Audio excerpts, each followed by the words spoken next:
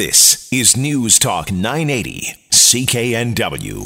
Well, I just tweeted out a photo of the plaza in front of the Vancouver Art Gallery. It's been under construction for many, many months. It is starting to take shape, to take form. You can see how it's going to look when it's all opened up to the public. And later on, I want to get your take on, your thoughts on the new plaza and the importance of public spaces. But first, we are joined by Lance Berelowitz. He is a principal with Urban Forum Associates. He's an urban planner, and he joins us on the line. Lance, thanks so much for being with us.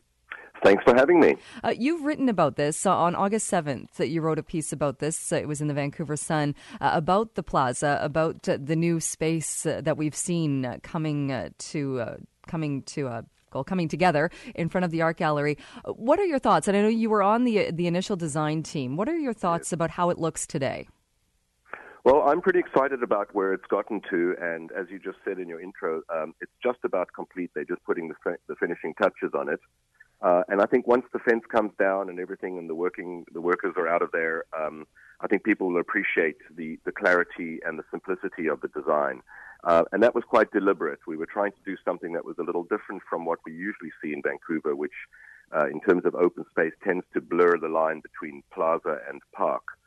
And I think this is very clearly an urban square. It's not trying to pretend to be a park in the middle of the city. Because that space used to be, if you go back to before the 2010 Olympics, that space was very well known as the lawns in front of the art gallery, a place for people to gather, to sit. So it really has had quite a transformation. I would agree with that, although historically it was an urban square. It was the forecourt to the original provincial courthouse building many, many decades ago when it was still the courthouse. And so in a way, we were sort of bringing it back into civic play and offering it back to the city of Vancouver and the citizens of our city as a place to gather, to assemble, to come together, to celebrate, to demonstrate, or whatever people want to do. And I think that's really important for the city to have a space such as that in the heart of the city. We have lots of green space, and this, as I say, the design team's take on this was that this could serve a different role and has a different destiny in the future of the city of Vancouver. And when you say, we don't have a lot of green space right downtown, though. Well, we have Stanley Park not very far away, and of course we have the seawall all the way around the downtown peninsula. And in addition to that, of course, there are local parks as well in downtown South and in various other parts of the city in the West End. So I think, it's not set up as an opposition to that. It's just an alternative to that. This is a space that is in the heart of the city. It is hard surfaced quite consciously in order to be able to be used in a multitude of different ways and configurations. And what's interesting is that those people who are concerned or might be, wondering about where is the landscaping, the fact is that there are actually more trees now, new healthy trees planted in the space than they were before the design changed it. And I guess and that has been some of the criticism, I suppose, of it, or some of the comments have been, it just looks so gray. It looks so stark and with hard edges, and it is different. It is different, and it's more like a European model of an urban square. But I would say that give it time, wait for the citizens of Vancouver, the people of Vancouver, to take possession of the space, and I believe it will become very colorful and animated.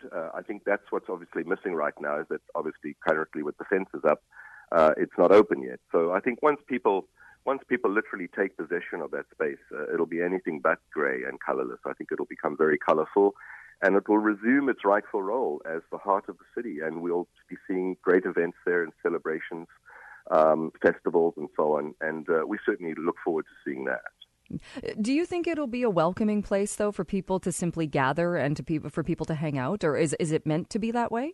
Absolutely. I think it will. I think the point about it being a relatively neutral space is that people can put their own stamp on it. They can use it in their own way.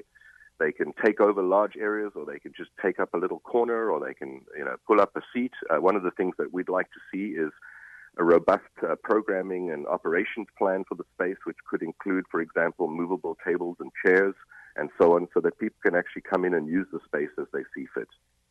You wrote in the piece that you had about this, about the viewpoint. If you're sitting in the space, the where you're looking, whether you're not really taking advantage of the architecture around you. Rather, you'll be looking out at the streets around you, which isn't quite as exciting or beautiful. Can you explain that a bit more? Well, if you think about traditional or historical public squares in, say, Europe and elsewhere, Eastern North America, the spaces are typically defined by the buildings around their edges, and typically the squares will go all the way out to the edge of those building facades that define the space, the vertical dimension. In this case, there are three really busy streets that surround the square on three sides.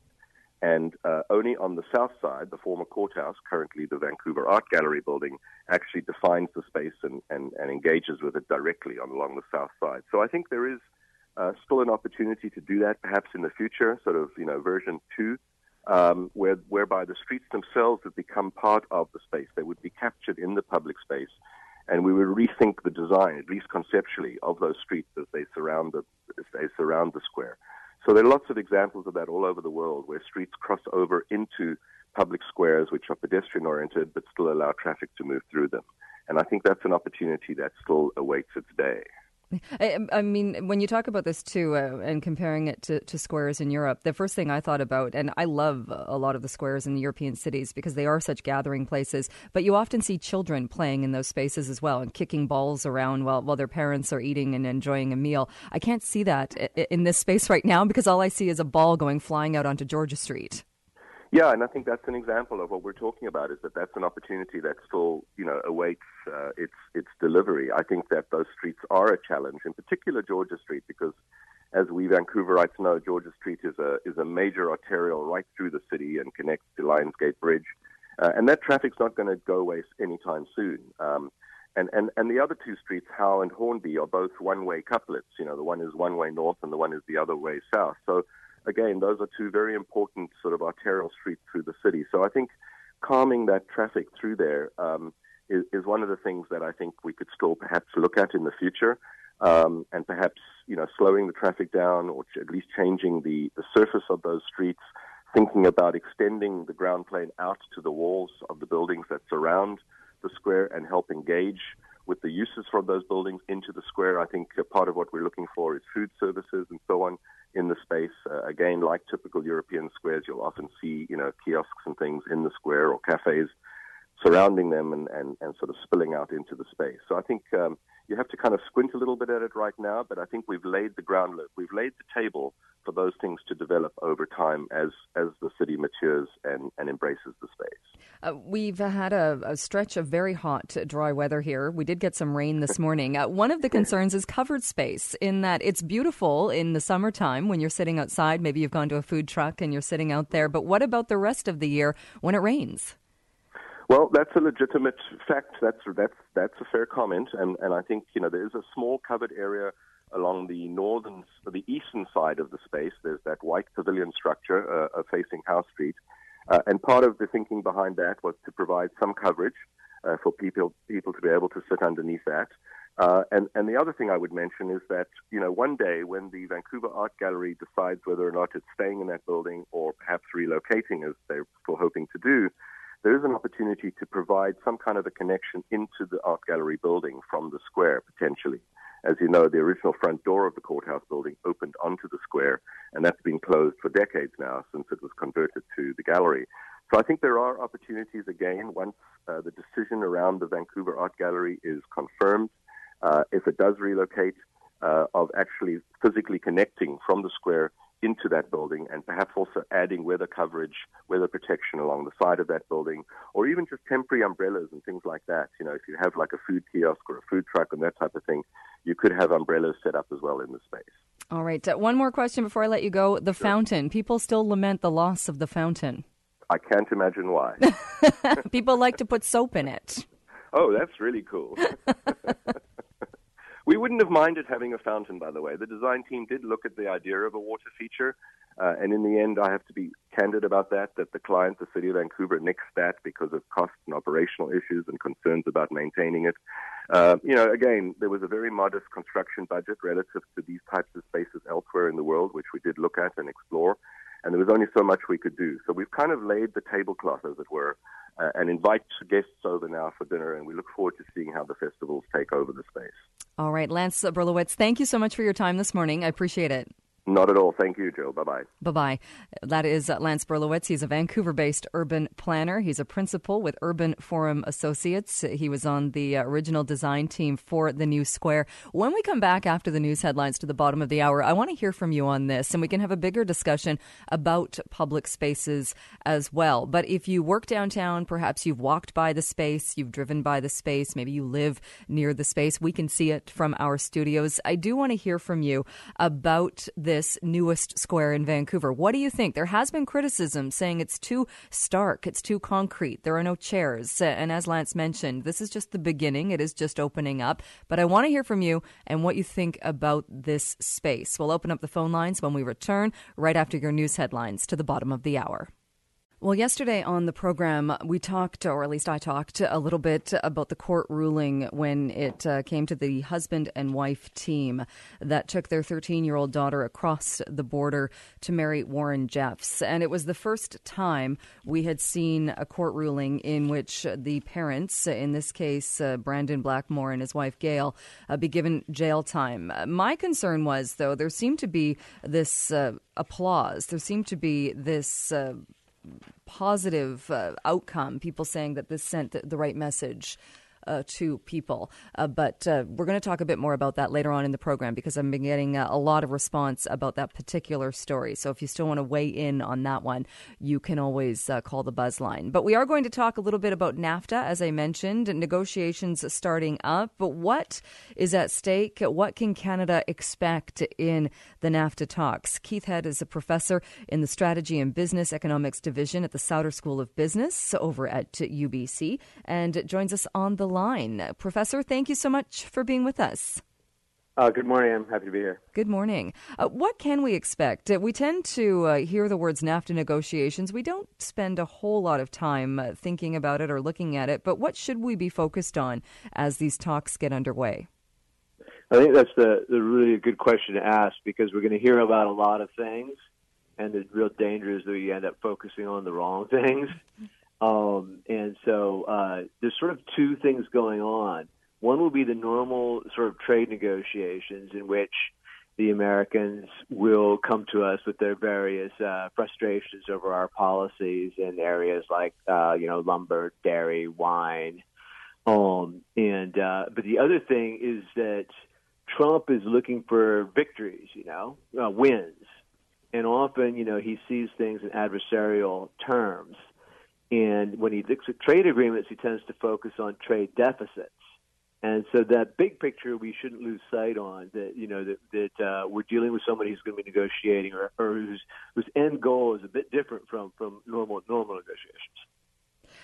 You're right. And I would think anybody going into a trade negotiation, you want the best deal for your country. And not everybody can get the best deal. If that was possible, these would be easy. There's to some extent that's true. But there are ways to get better deals and worse deals. So the ways to get a bad deal are probably to, negotiate to the bone and be really difficult on things like dairy and selling wine in the grocery stores, things that where we really don't have a lot at stake. And then not focus on the things that are really important.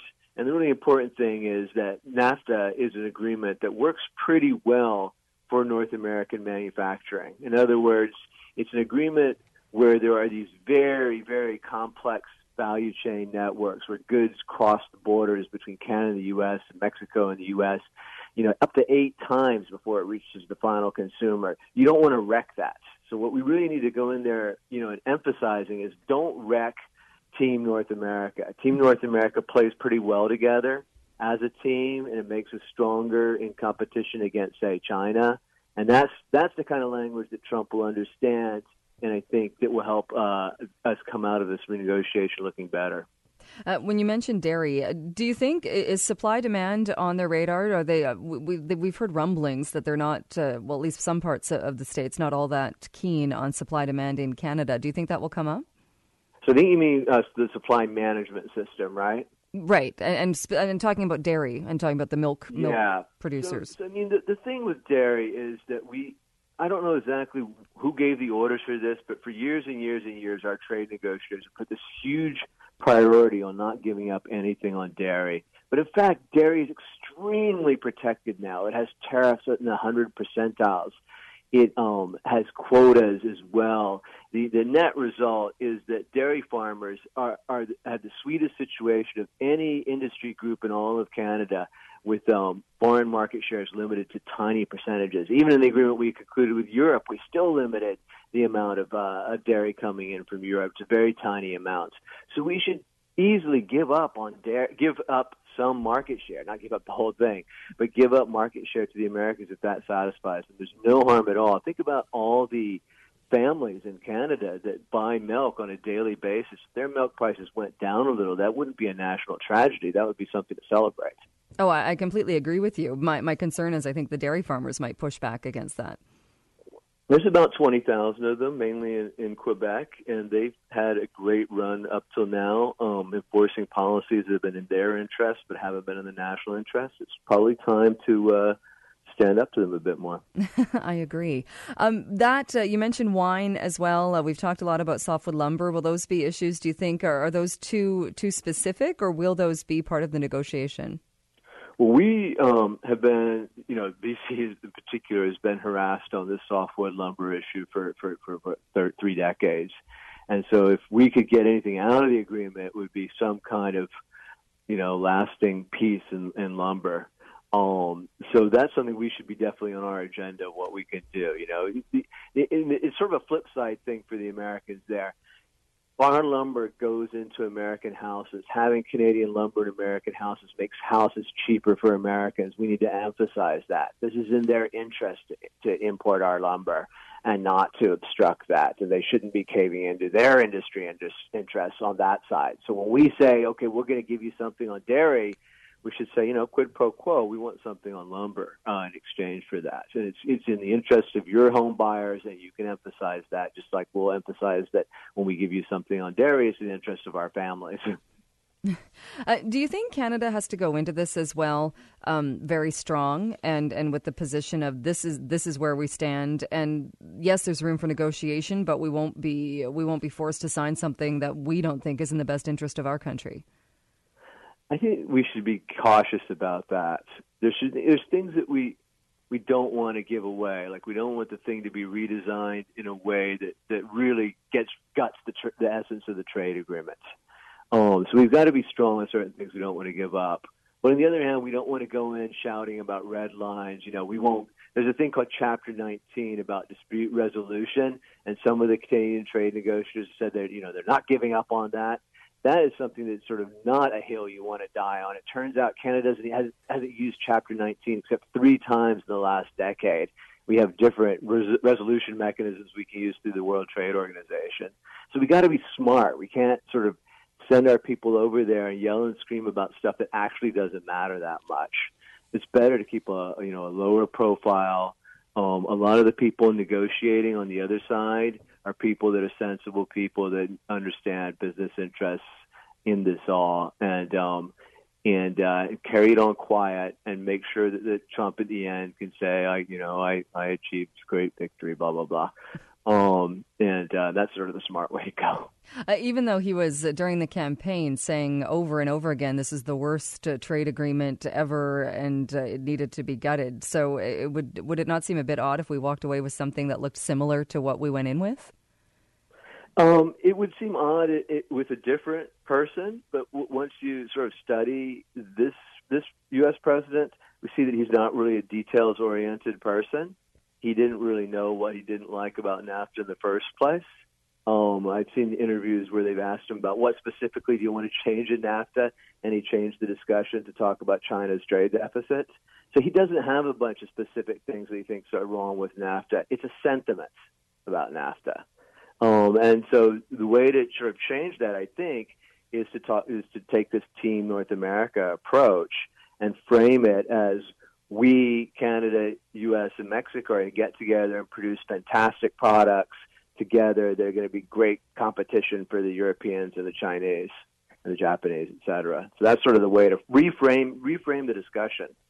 Is the way I would go if I were the negotiators. All right. Professor Keith Head, thank you so much. We're out of time, but appreciate you joining us today. Sure.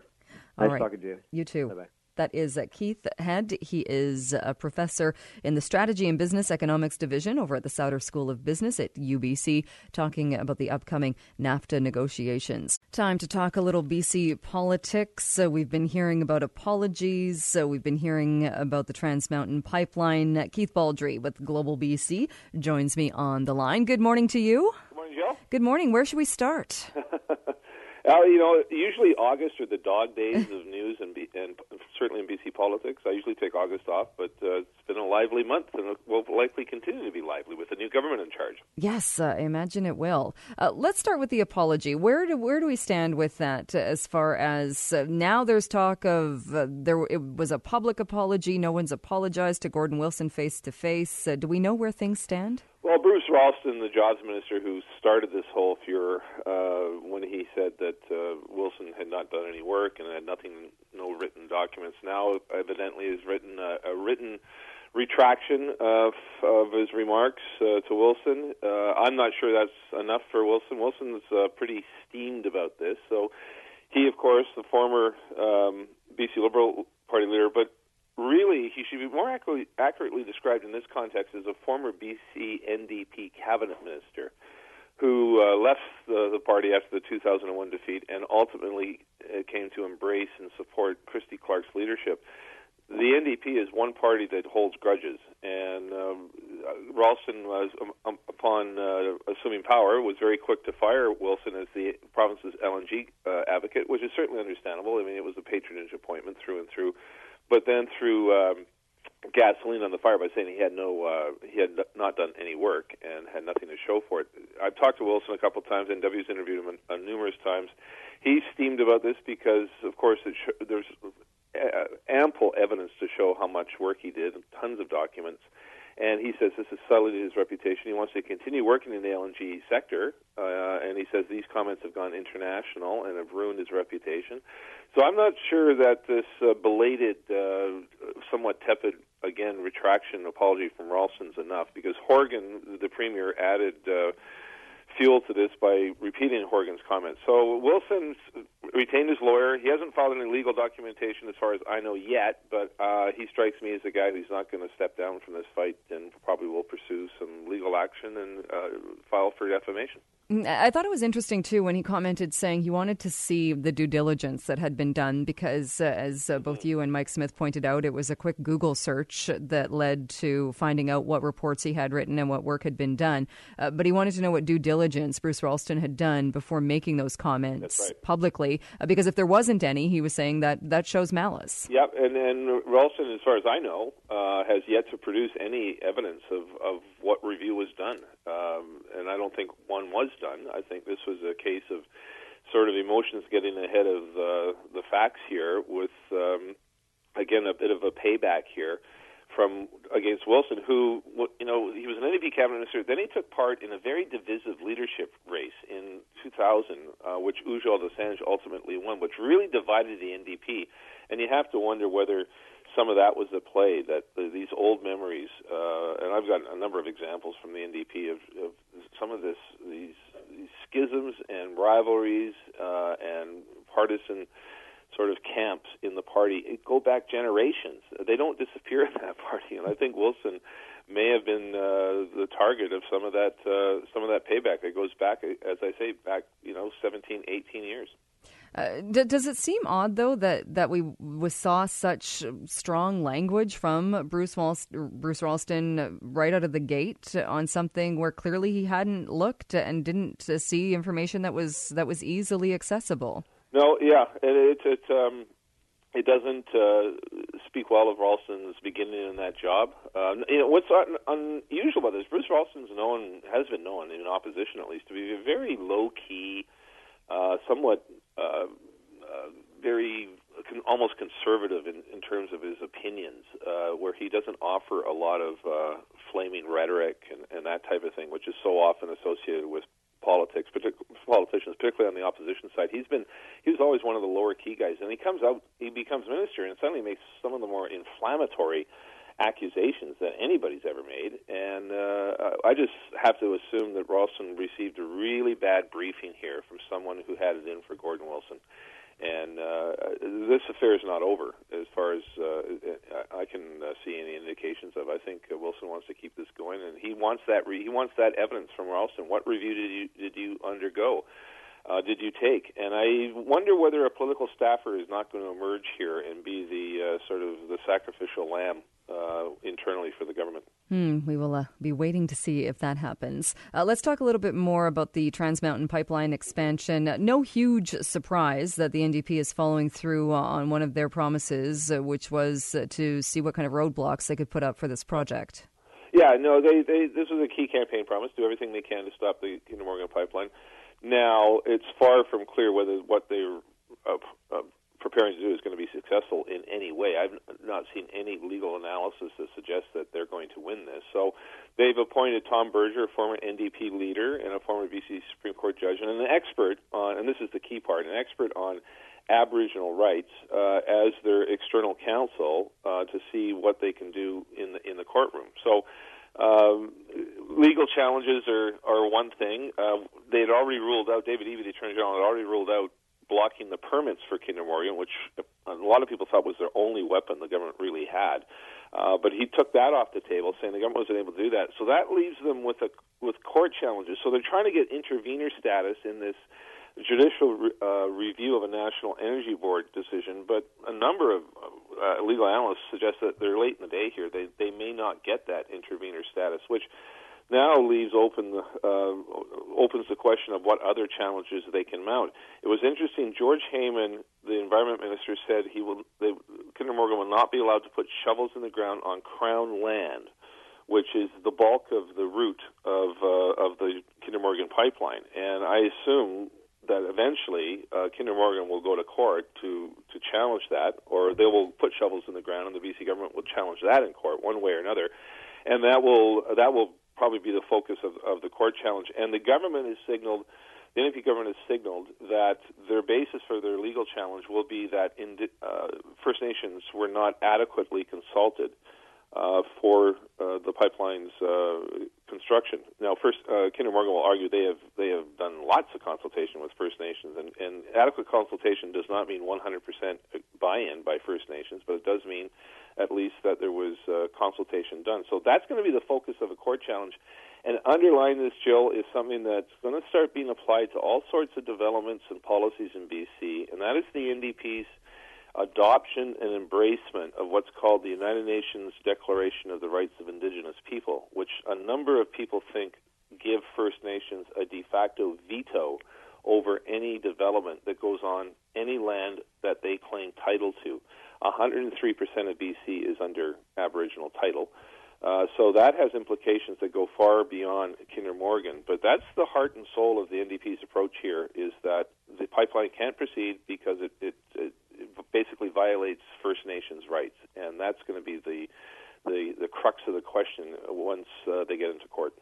And the comments from Ellis Ross were interesting as well, because he came out after that saying he was tired of governments or tired of people almost using First Nations as tools, in that it comes up in this late part of the game. Oh, wait a minute, you didn't consult with First Nations. Yeah, Ellis Ross, who's a former chief of the Haisla First Nation, says that you'll never get 100% consent from First Nations, just like you won't get 100% buy-in from any particular constituency. Whether it's, ask the people of Burnaby, it's not 100% opposition. It's not 100% support for Kinder Morgan. It's fractured, just as it is in First Nations. And Ross's argument is indeed just that, Jill, that, as you say, that it's an argument, he calls it an artificial argument raised late in the game. We don't have 100% First Nations, therefore you can't proceed. And he says he views it as a illegitimate sort of form of argument, in that a number of First Nations, including his, embrace industrial development because a number of them are locked into grinding generational poverty, that the only way out is to get jobs and economic development. And whether it's LNG or Kinder Morgan or mining or something else, a lot of them rely on the natural resource sector for employment. And the way to get out of that poverty is to sort of boost the wealth of First Nations by having them, as part of this project. Indeed, Kinder Morgan has the support of a number of First Nations who signed benefits agreements with Kinder Morgan to the tunes of hundreds of millions of dollars, and that will disappear if Kinder Morgan disappears. And what do you think we'll see happen then? Because we also heard from Kinder Morgan, from Ian Anderson, saying, yes, thank you, we will take a look at this. We are committed to working with government. But the tone of his response was very much, this work is going to go on as scheduled. Yeah, I've talked to Ian Anderson over time, and it shows no signs of backing away here. No speculation that ultimately Kinder Morgan may just say forget it and leave. I don't think they will. They will begin construction in September, probably at their terminal in Burnaby and on land they own.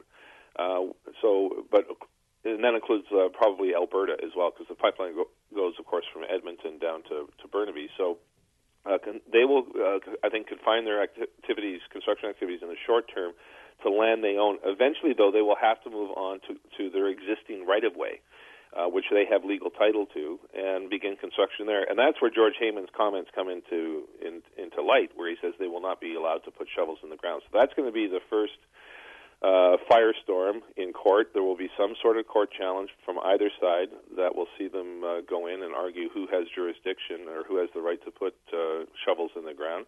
The second thing is that eventually Rachel Notley, the Alberta Premier, and whoever potentially succeeds her, whether it's Jason Kenney or one of the other United Conservatives there, will probably seek some sort of intervention from Alberta's point of view, is that it's a constitutional challenge in that BC no province has the right to stop another province's ability to transport its goods to Tidewater for shipment. And that is a constitutional question that favors Alberta, that it is constitutionally not allowed for BC to stop another province from shipping its goods. And Heyman sort of acknowledged that in his news conference, where he did acknowledge there were constitutional limits to what BC can do. I still think at the end of the day, what the NDP is doing is showing they're doing whatever they can to stop it, perhaps knowing in the back of their mind there really is nothing they can do to stop the Kinder Morgan pipeline legally. And I think that where the ball will shift into the political court, and it will be this sideshow of potentially hundreds of people performing civil disobedience, protesting the pipeline, getting thrown into court, putting enormous political pressure on the government, not so much the NDP government, but the Trudeau government, to back away from the pipeline. We saw that in the 90s with Clayoquot Sound, the War of the Woods. It forced the NDP government of the day to make significant changes, and the forest companies to make significant changes to the way lumber was harvested in BC because of this international protest. The same will occur with Kinder Morgan. But it's going to be interesting. The dynamic is shifting because it won't put pressure on the NDP government to change its position, because it will already be anti-Kinder Morgan. It will be on Trudeau and the Liberals to change their position. And it's far from clear whether they will in the face of what's going to be of significant and very theatrical opposition. That is true. All right, Keith, we'll leave it there. Thank you so much for joining us again. Anytime, Jill. Take care. You too. That is Keith Baldry over at Global BC, talking BC politics this morning. Well, a new study out from the Columbia Institute finds that getting to net zero emissions by the year 2050 could generate up to 20 million jobs. The study is called Jobs for Tomorrow, Canada's Building Trades and Net Zero Emissions. And joining us to talk a little bit more about this and about the findings is Charlie Beresford, Executive Director at the Columbia Institute. Charlie, thank you so much for being here. Oh, my pleasure. Good morning. Good morning.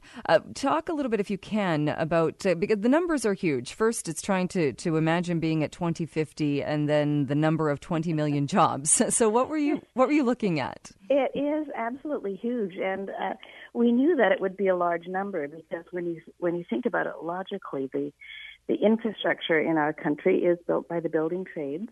And we are going to need a lot of new infrastructure as we move to a low-carbon economy. But it did surprise us, the large size.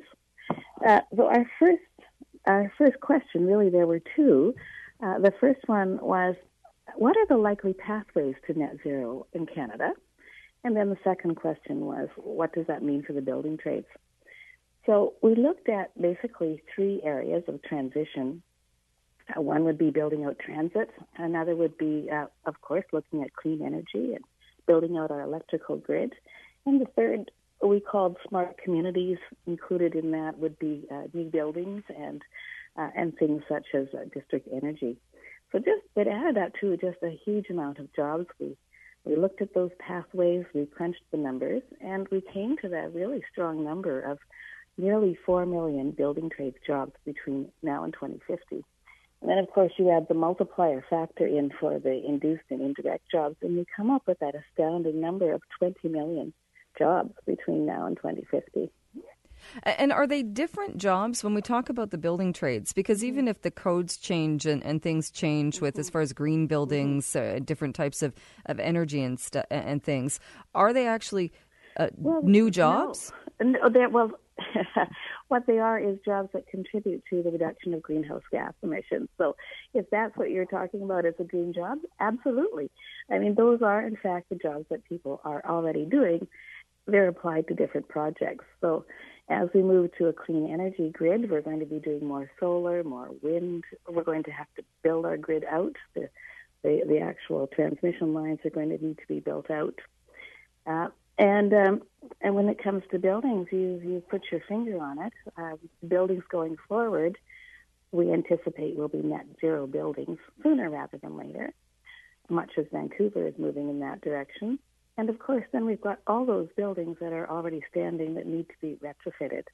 So there's just a huge number of jobs involved in the infrastructure of a low-carbon economy. And I think that should be very comforting for people who work in the building trades. And I think it's also kudos to the building trades for looking ahead to anticipate what our low-carbon economy might mean for people who work in this area. And it looks at transportation as well. How does that play out in that? Is it building road networks for self-driving cars? We were looking mostly at transit, at public transit. So we extrapolated the number that is already anticipated in the federal budget. So we were extending that number, the amount that the federal government has included that will be matched by provincial governments. And we were anticipating, well, what would that mean if we took that level of investment and carried it on through till 2050? So that's what we were looking at. It was public transit aspect of it. And, of course, there's a huge number of things that we actually didn't get a chance to look at in the study. One of them might be the coming infrastructure that will need to be built, for example, for electric vehicles. So there's much more to explore. This really is just the beginning of that discussion. And I also would just like to point out that what we've outlined in our paper is a hugely ambitious scenario. It calls for deeper cuts than are part of Canada's current emission targets, but we're holding them out as an example to show what could happen if we move ambitiously on climate. Whenever we talk about this, I think there's this idea of hope and this idea of this is the way the world's going. We see other countries going this way as well. But then there's also a bit of people can get their backs up saying we are still a resource-based, or we do still have resources in Canada, and it's not as though we're going to flip the switch and move from fossil fuels to green technology 100% right away. Does it look at the gradual shift? Yes, what we're talking about here is a transition. So we're talking about a fast transition, but it's a transition nevertheless. We know that there's going to continue to be some use for fossil products. Even as we move into clean energy, there will be a transitionary period. And it should be pointed out that oil is used for other things besides fuel as well. There are lots of other uses for it.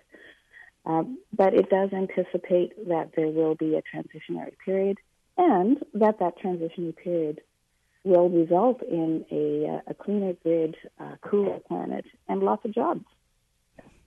And walk me through this again. I think you kind of answered this as well. But if we took the example, say, of a roof and somebody who builds a roof, and if you're building a traditional roof or if you're building a roof made of solar tiles, it's still the job of building the roof. So does the new job come into place of building the solar tiles or the solar panels, or where does the new green job come in? The new job comes in the kind of project that's being built. So when we're building a net zero building, then there will be different kinds of regulations and specs that need to be taken into account as the build is going forward, for example. And that is going to be a combination of forward-looking regulatory action by all levels of government. There's a federal building code, there's a provincial building code, and there's also the scope that local governments have. So as all governing bodies look ahead and assist in the transition, you can see that there'll be tightening expectations. So it's just an example. I mean, there will need to be some additional training that goes hand in hand, and that will emerge as the project demand comes forward. All right. Well, very interesting findings in the report and looking ahead to 2050. Is it 2050, or does it break it down kind of the gradual way we get to that point? No, we use 2050 as the end point. And you might remember that the Paris Agreement calls for net zero emissions by the middle of the second half of this century. So we chose the beginning point, the early point in that trajectory. All right. Well, Charlie Beresford, thank you so much for joining us today and talking a bit more about the report. I'm taking it people can go to your website if they want to read more about the findings. They can, www.columbiainstitute.ca. And thank you very much for your time this morning. All right. Thanks so much. That is Charlie Beresford, Executive Director at the Columbia Institute. 9:33 on a Sunday morning. That means it's time to check in with Claire Newell. We're going to take a look at some of the great deals out there. And Claire, you also have some tips for us this morning because nobody likes standing in line. Oh, Jill, you are so right. And I don't think anyone hates it more than my 15-year-old son, who one day we were sitting beside each other on a plane. We were heading off on a trip. And he goes, Mom, I know you travel is really what you are all about. I don't really like it. I thought, oh no. Okay, we've taken these kids all over the place. They've been quite spoiled on where they've been able to travel. But I said, what do you mean? Like, what about it don't you love? And he said, Mom, every time I turn around, I'm standing in line waiting, and I don't like that. And I think he kind of, he nailed it, because when you roll up and you need to get your parking token, you are in a car, usually in a lineup. Then you get into the airport and you're standing in line to check in, then for security, then customs, and then even at the end of the trip, there's just nothing worse than standing around waiting for your bag to come off with gazillions of people. Oh, Claire, there. Oh, sorry, the line there kind of buzzed off. Are you there? Ooh. Yeah, I am. There we go. Yes, it did buzz off. I'm sorry about that. Yeah, so I get what he was saying, but and it is an inevitable part of travel. But there are some ways that you can cut some queues. So here, I don't think this is any secret. For those who have one, I can guarantee they love it, and that is a Nexus card. So for about $50, you get right through some of the lineups, and it can be going across the border with your vehicle, but it can also be at the airport. And I know I've seen people who have, as I'm walking by them with my Nexus card, goes, I would pay anything to get in your lineup. And I said, it's only $50 for 5 years. It's something that's worth doing. It is annoying. You do have a long application to go through. You have to do your fingerprints. You have to have an interview, but it is worth it. And the best way to get the information on that is the website. Actually, just Google search GOES, like GOES, and it will come up with the application, but well worth looking into. And the thing I'm often surprised how few people use. Oh, sorry. I was just going to say about Nexus, I think people tend to think of it only as really beneficial when you're driving across the land border, but don't realize when you're at the airports, even when they don't have to have a Nexus line, a lot of times there'll be one just for convenience for people, and you really do just fly by everybody else in the lineup. I don't know how many times I've used my Nexus card, just so grateful that I actually went through the process. And for my kids, and when we are traveling with, say, a friend of my kids who doesn't have a Nexus card, you can really see the difference, because we're through 20 minutes, 30 minutes faster in some cases. Not all the time. Sometimes it's, maybe 5 or 10 minutes. But there are times where you're coming home from a big trip and 3 big international flights are coming in at the same time. And that's when it really, really pays.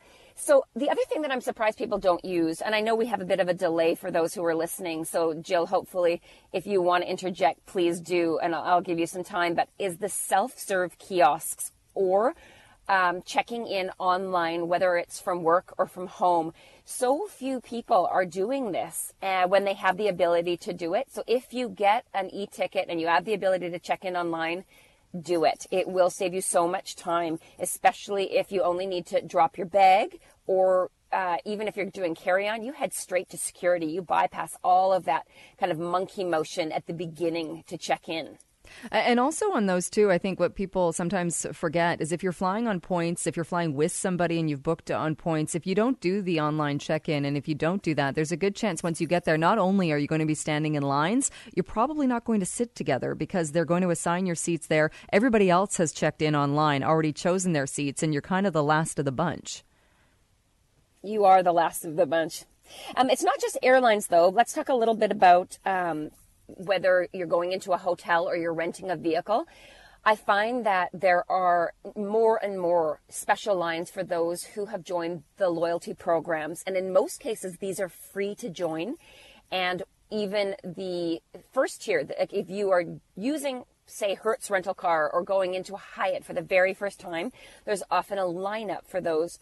And the process is so much quicker to do the check-in for a car or a hotel. So check those loyalty programs out. There, again, you get a lot of emails with the promotions, and it can take a few minutes to actually join, but it is well worth it, especially because it's free. And if you have the chance, especially if there is Economy Plus, or if you have points and can do business class, you will know, of course, that upgrading your plane ticket means you get priority boarding, less lineups, you're first on, first off, and it comes in really handy if you have the ability to do it. And a lot of airlines have several different classes of service now, in most cases at least 3, so economy, premium economy, and business. And the difference between economy and premium economy is nowhere near as much as the kind of hefty fees you have to pay if you want to upgrade to business class. So look into that, because your airline may have that, and it may be as little as $100 to actually upgrade on a short haul flight, maybe $200, $300 for a longer haul flight, and an international a bit more than that. But it is nice. It is really nice, especially the extra 5 or 6 inches of legroom. Yes, for sure. You also talked about VIP, about loyalty programs, but also if you're going to places like Disneyland, you're going to parks, there are ways, if you plan ahead, there are some ways you can try and at least avoid the lineups. Well, for sure. Disneyland has, they are really organized. Any of the Disney parks have fast passes or parent passes where you can go, get a ticket, and then come back without the long lineups. But for other amusement parks, look at the difference between a VIP pass and a regular pass. And the reason I'm saying this is that my own family went to Knott's Berry Farm. The difference between the passes at the time, I'm not sure what the difference is now, was about $20 per person. So yes, it would have been $80 more US for our family of 4 to do this. But we waited 3 hours for our first ride, the Ghost Rider. We thought we were done when we had gone the first level and wound around like a snake. When we had to go up the stairs and do the same thing on the second floor, you should have seen my husband. We did 2 rides and he said, "We're out of here." So my poor kids only got 2 rides there. If we had done the amusement park VIP pass at that particular park, we would have been able to knock off 10 rides probably in the same amount of time. And I can tell you, your kids will love it and you will be so happy you do it. Not available at all amusement parks, but certainly at some of the big players. So do you want to talk about some deals? Yes, let's do that. Okay, so I know I sent you a few and I'm totally changing my mind because some really good ones came across my desk. So we have some Vegas on sale for the fall dates, which is quite early. So November the 26th, December 3rd, or December 10th. This is for airfare and 3 nights hotel staying at the Planet Hollywood. If you've not been to Vegas, this is a 4-star property right in the middle of the strip. Lots going on there, lots of great restaurants, also a lot of good concerts. So at that time of the year, I think J-Lo and Britney, they all are doing shows in residence there. The package for air and 3 nights staying at the Planet Hollywood is $329. Taxes of $170, so $499 for air, hotel, and tax. So a good little package. The next one is for Kauai, which is the Garden Island of Hawaii, and this is also for fall dates, November 22nd through until December 11th. Right after that becomes high season for the holidays. So if you can go between the 22nd of November and the 11th of December, you'll save a whack, probably 50% by going then. So it's airfare and 7 nights hotel for $899. Taxes on that package are $228. So it's $1,127 all in for that week-long getaway to Kauai. The last one I'm going to talk about is to Bali, Indonesia. So we had a deal for October and November dates that I thought was tremendous. It was based on a seat sale. And now they've opened it up into January through the end of May of 2018. So you have lots of time to plan. There is a window of time, kind of the last 3 weeks of February, because of Chinese New Year, that it's not applicable. It's a bit more, but certainly a lot of dates between then. Airfare, 12 nights hotel, your breakfast every day, 5 sightseeing tours. So you'll get to see some of the history and the culture and the great sites that are in Bali, as well as your transfers for $1,099. Taxes on that package are $430, so it works out to $1,529 per person. And just the reason I'm telling you guys this now is because on September the 15th, that package goes up by $500. So a really good deal to Bali, Indonesia, if you've not been to that part of the world and you want to knock it off your bucket list. That's amazing. The airfare and 12 nights. That's a long trip. I think you want to go for 12 nights to Bali. I mean, it is a long flight and there's a lot to see and do there. Certainly you can just sit on the beach and chill out, but there's a lot of beautiful temples and really cool ways that they farm. And there's a lot to see and do in that part of the world. And we're seeing so many really good deals to Asia simply because there's about 5 times the number of flights to Asia than there were just 5 years ago. So the prices have just come way, way down. And so whether you want to go to China or Vietnam or Cambodia, this is the time to do it. Indeed. All right. Well, those are some great deals. Anything else you want to put out there, Claire? Well, there is another bucket list trip that I think is really worth doing. It's to India, and it's based on a 2-for-1 promotion. The only date that I can find this deal for at this price is on March the 9th of 2018. So you have some time to plan. And it's just such a beautiful itinerary. It's Delhi, Jaipur, and Agra, which is where the Taj Mahal is. And it's airfare, 8-night guided vacation with a tour guide that leaves with you from Vancouver. So you are taken care of from tip to tail on this vacation. English-speaking guide the entire time. All of the sightseeing tours, virtually all of your meals are included and the transfers. And you're staying in, the minimum would be a 4.5-star, most are 5-star properties. 8 nights is doable for a lot of people who are afraid of India. A lot of people are afraid to go to that part of the world and get sick. It's the first adult paying $39.90 plus tax of $580. The second adult is free. They just pay the taxes of $580. Unbelievable deal. $25.75 per person is what that works out to. Wow, that is a good. If you've never been and maybe you can get over your fear of going, that's a good one. Yeah, and you can see the light at the end of the tunnel of 8 nights. I know people who are deathly afraid of going to India, and I'm telling you, this package we've done really successfully. Everyone's come back without getting sick and had such a great time. I know it's one that's on my bucket list for sure. All right. Well, Claire, some great deals and great tips. We will chat with you again next Sunday. Thanks so much, Jill. And everything's online for everyone at travelbestbets.com. Well, you've likely heard in the news, some people in Surrey are upset with plans for Hawthorne Park, particularly with plans to build 2 roads through the park. And they would like council to give them a bigger window to collect signatures on a petition.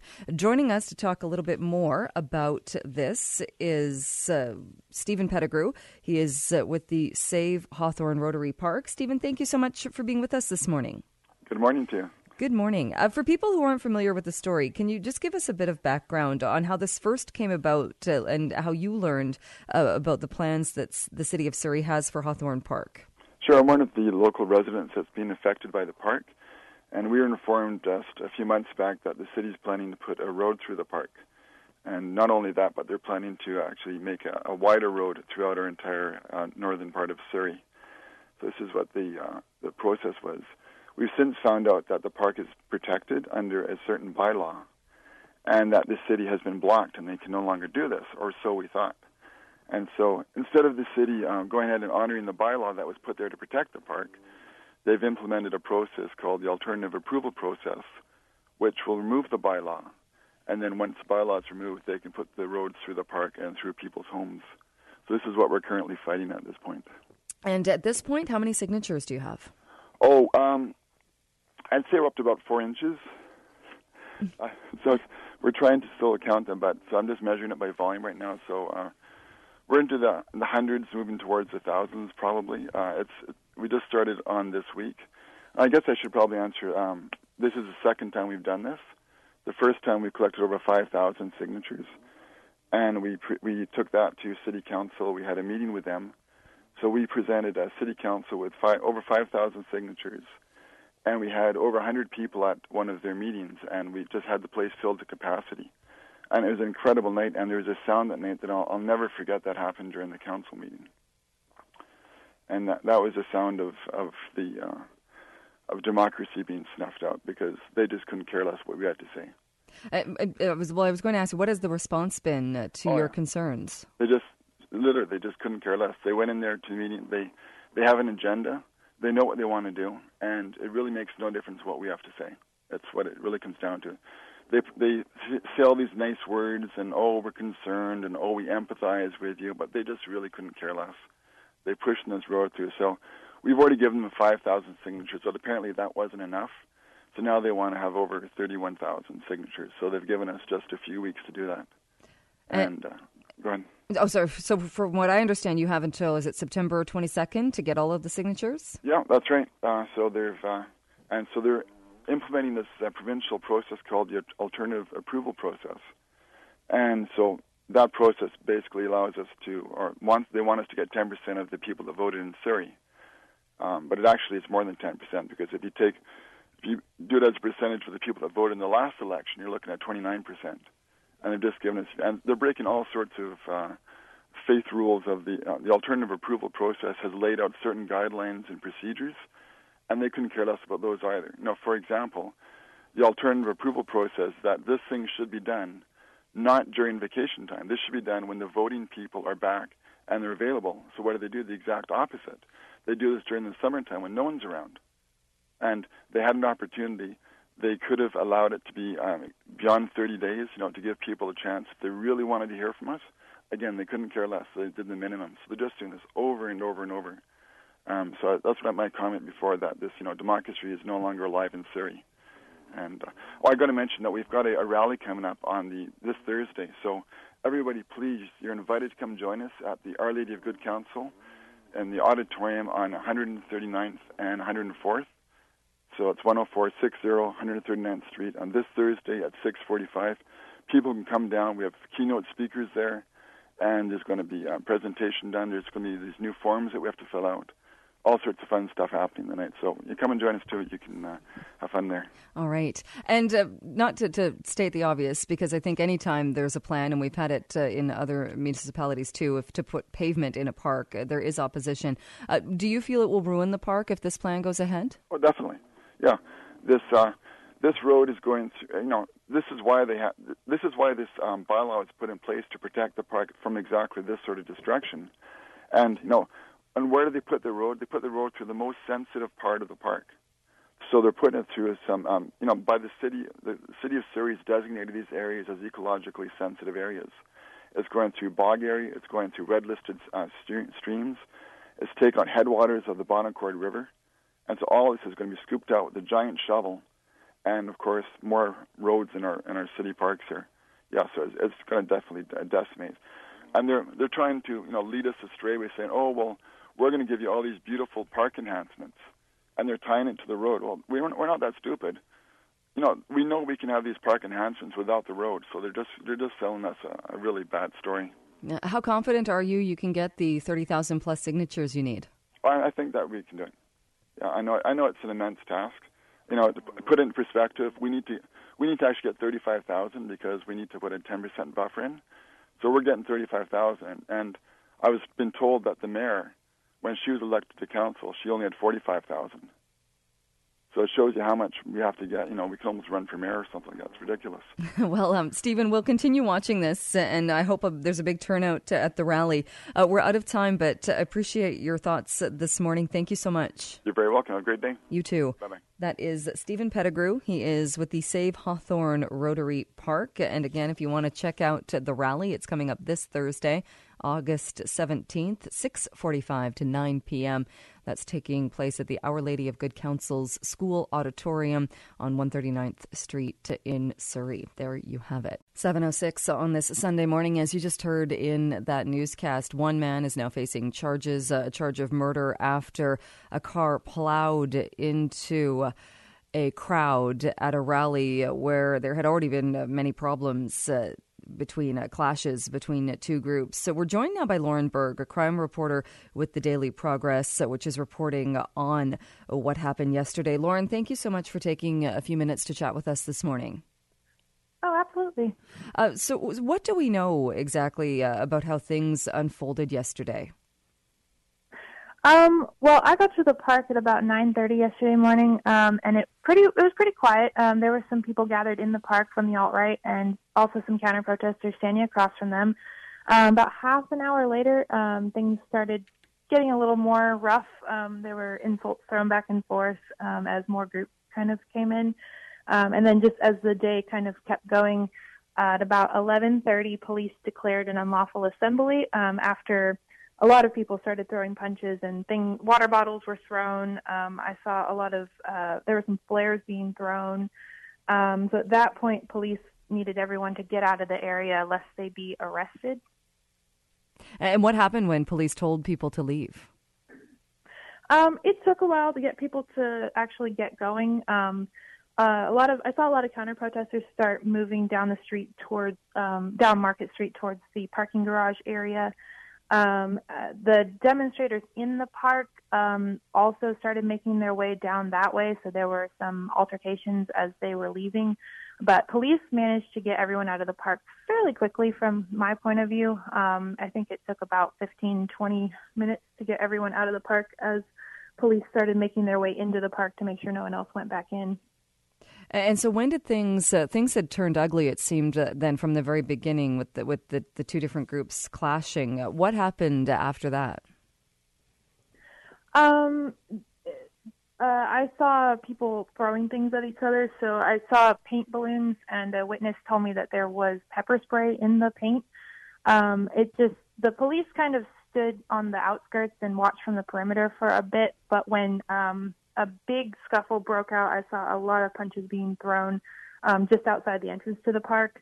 And I think it was at that point that the police decided to declare the unlawful assembly and try to get everyone out of the area. And so how long was it? And then it was mid-afternoon, wasn't it, when we saw the car that drove into the crowd? Did things kind of escalate throughout the day? Not too much. On the downtown mall itself, I did see a couple of little small groups starting fights with each other, but they broke up fairly quickly. There were other protesters nearby that were trying to keep people calm and stop throwing punches after the car crashed into so many people and injured a lot of people. So after that, the mall actually got pretty quiet, which was eerie for a Saturday afternoon. It's usually pretty busy with a lot of restaurants and businesses. But yeah, probably about 3 p.m. is when it started to get real quiet and people started to go home. And did you see, or where were you when the crash took place? I heard about it and made my way over there, and I got there pretty quick after it happened. I didn't see the Charger, which is the vehicle that drove through the crowd. But when I got there, there were still about 9 people on the ground, and medics were treating them. I saw a couple people loaded up into ambulances and taken to the local hospital. I saw a woman bleeding from the head, and it looked like she had a cast on her arm, and they were trying to get her onto a gurney and taken into an ambulance. And I saw a lot of people standing around crying and hugging. There were some protesters that got a little upset with some of the reporters on the scene and tried to get them to back away and stop taking photos, and they didn't want to talk to anyone. So it got a little bit crazy. And didn't want to talk to anybody just because of the tensions or what in the moment, or what were they mad about? I think so. I think it was mostly about wanting the firefighters and the rescue squad to be able to get to the victims and help them and get them out of there as quickly as possible. But I think a lot of tensions were high just because it at the time, a lot of people thought it was an intentional crash that caused a lot of injury to counter-protesters who were there to demonstrate against the alt-right demonstrators. So I think tensions were pretty high at that point. I've been reading comments about this and seeing what people are saying about this, and it seems to be a mix of people saying that they're extremely surprised that this happened, and others saying they're not, that they haven't felt safe for some time, and there's been this divide, or there's been this feeling of the group, the original group, the Unite the Right group that had held the rally in the first place. What feeling did you get, or leading up to this? Were you surprised at all that this unfolded yesterday? I can't say I was completely surprised. Mr. Jason Kessler, who was one of the leaders of the Unite the Right group, is a local from Charlottesville, and for the past few months, he's voiced his opinions about City Council wanting to remove these Confederate statues. He has an opposition with Wes Bellamy, which is our vice mayor, after he dug up some old tweets that Mr. Bellamy wrote regarding white people and women. So I can't say I'm surprised that this happened, but I was a little surprised at how chaotic and violent it got. This is not something we've ever seen here before. I thought this just isn't normal for our city. We've never had this many people come in and do a lot of violent acts in our downtown area. And do we know anything about the man who's been charged, the man from Ohio? He's now been charged with second-degree murder in the case. A 32-year-old woman died. Do we know anything about James Alex Fields, Jr.? Not much more than what's already out there. He's from a place, I believe, called Maumee, Ohio. There have been photos of him seen in the alt-right demonstrator group. I think he's holding a shield in one of them. But at this point, we don't really know much about it. He's been in custody since last night. And I spoke to the jail, and they were only able to tell me his charges. That's about all we know right now. And what about today? I know it's still early, not as early as it is here, but what about today and the thoughts and moving forward today? What's the feeling there today? I'm getting a lot of just a feeling of shock around here. Our governor has been attending a couple of local church services. It's eerily quiet around here. I think a lot of people are staying home, not really sure if anything else is going to happen. And a lot of businesses are not open yet, which normally on a Sunday morning they probably would be at this point. So I think a lot of people are just kind of waiting to see what happens. And I don't know if you can answer this, but with the idea of Charlottesville, and like you said, this individual, Jason Kessler, had been seen, had been quite vocal in the past. What is it? Is it Charlottesville itself? Is there something different about Charlottesville, or do you think that this is something that's happening in a lot of different places, and things just happened to boil over yesterday in Charlottesville? Yeah, I'm not sure why Charlottesville's kind of been chosen. Maybe Richard Spencer is a University of Virginia grad, so maybe that has something to do with it. Jason Kessler is local here, so he tends to draw people towards him. So, but I don't want to speculate too much because I'm not sure why Charlottesville has been chosen. Well, Lauren, I appreciate you joining us today and sharing your experience with us. We'll continue following this in the news, but thank you so much. Yeah, thank you. All right. That is Lauren Berg. She is a crime reporter with the Daily Progress. They covered the rallies and the fatal crash that took place in the crowd. And as you've been hearing in the news, one man from Ohio now charged with second-degree murder. That after the car plowed into that crowd. A 32-year-old woman was killed, 19 others injured in that chaos. 6:45 on this Sunday morning. For the listener who wrote in about one particular movie that he wanted Rick to take a look at, fear not, it is on the list today, but we're not starting with it. We're starting with something else. Rick Forchuk is on the line. Good morning to you. Good morning, Jill. Good morning. We're starting with Annabelle. Yes, Annabelle. Annabelle Creation. And Jill, I think this will be pretty much at the top of the list of movies that have the most scares per minute of any film I've ever seen. It's not a slasher horror film, but rather is a prequel to the Annabelle from 2014 that sort of introduced us to the doll that was a receptacle for pure evil. Now, trying to keep the chronology of this series of horror films, some based on actual events, straight in our minds is very difficult. The Conjuring started it in 2013 with spiritual and ghost detectives Ed and Lorraine Warren, played by Patrick Wilson and Vera Farmiga, investigating a family haunted by evil in their home. Well documented as an actual case, there's little doubt that the movie was factual to the extent that it can be. The haunted doll, Annabelle, had a small mention in this movie. Next came Annabelle, which was a sort of origin story for the doll. The Warrens are not part of that movie. It was purely made up for the film and had no basis in fact whatsoever. Conjuring 2 in 2016 gave us another factual case investigated by the Warrens, the so-called Enfield hauntings, which is probably the best documented such case ever. And now, Annabelle Creation, another story purely made up for the movie, but it's a beauty.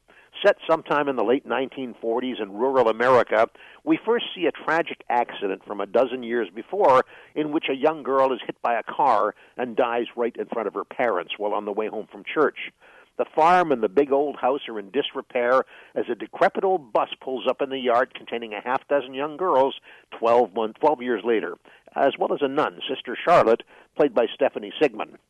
The girls and orphans, they're orphans. The orphanage is closed and they're all homeless, but they've learned that Samuel Mullins, who used to be a doll maker before the accident that claimed his daughter, was offering his home as a place for the girls to stay. It's a sad, strange place, and we're told that Mrs. Mullins is an invalid and is rarely seen.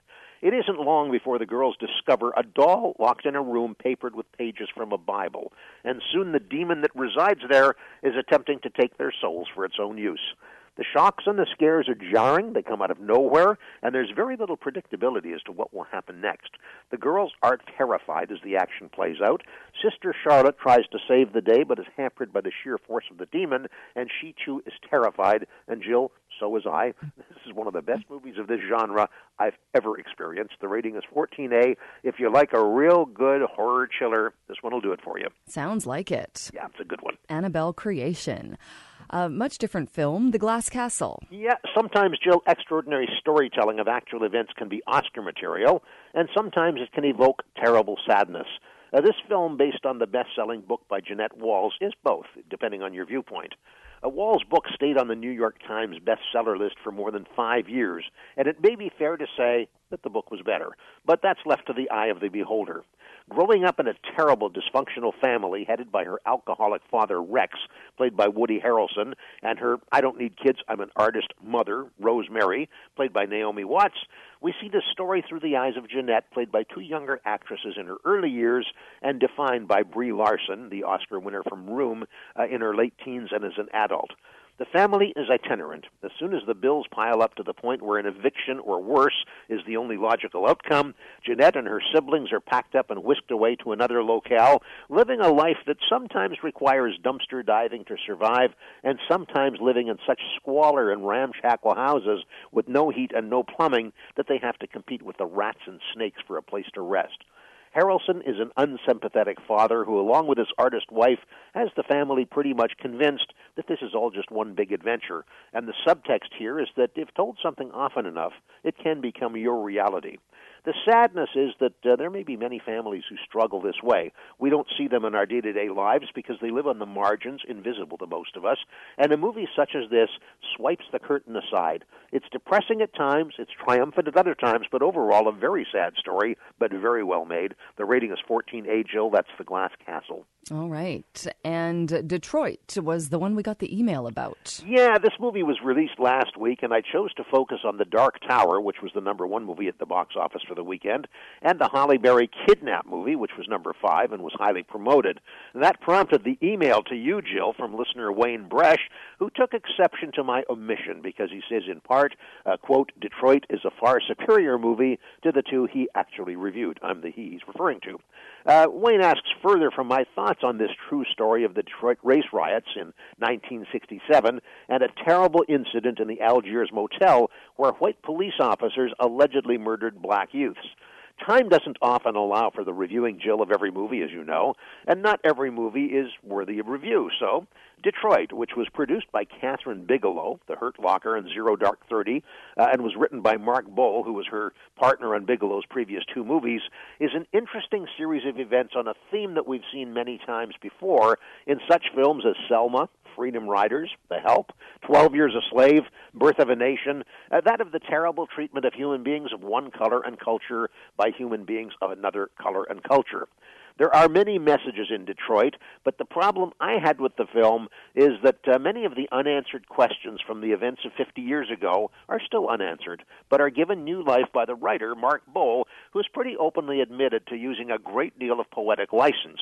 In many instances, what we see is given as fact, but it's just a creation of the writer, meaning don't treat Detroit like a documentary full of facts, but rather as a movie built around its entertainment value in a fashion similar to what writer Oliver Stone did with his movie JFK, about his spin on how the Kennedy assassination came down.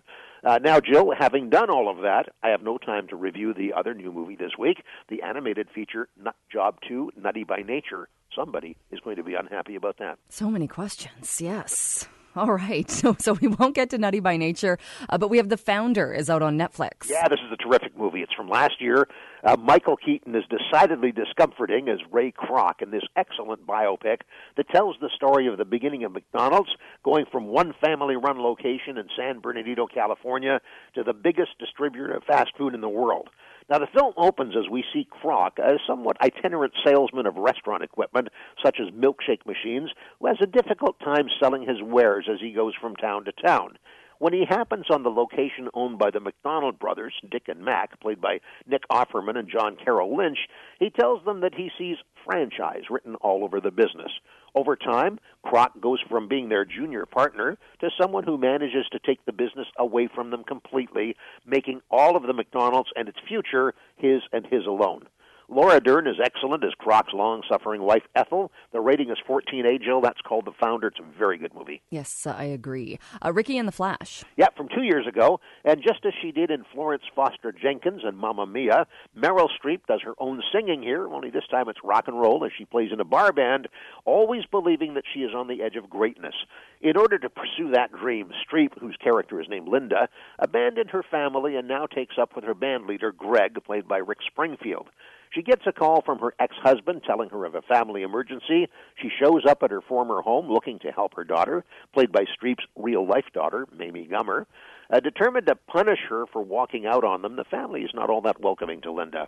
The music here, though, is the real thing, as Ricky's band is made up of very talented musicians, including the late Rick Rojas, who played with Neil Young in Crazy Horse.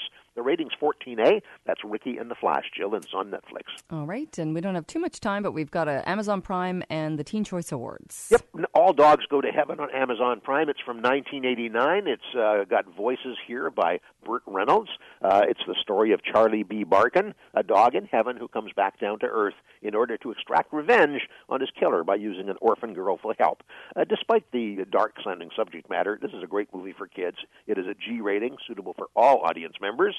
And tonight, the 2017 Teen Choice Awards, teens aged 13 through 19, were the ones voting for their favorites for this television show in the fields of music, film, TV, comedy, sport, and the Internet through various social media sites. John Cena of the WWE and Victoria Justice are the hosts.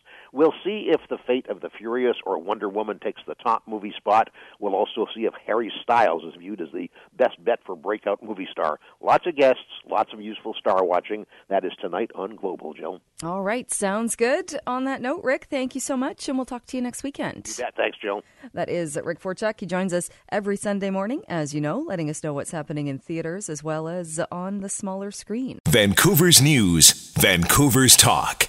This is News Talk 980, CKNW.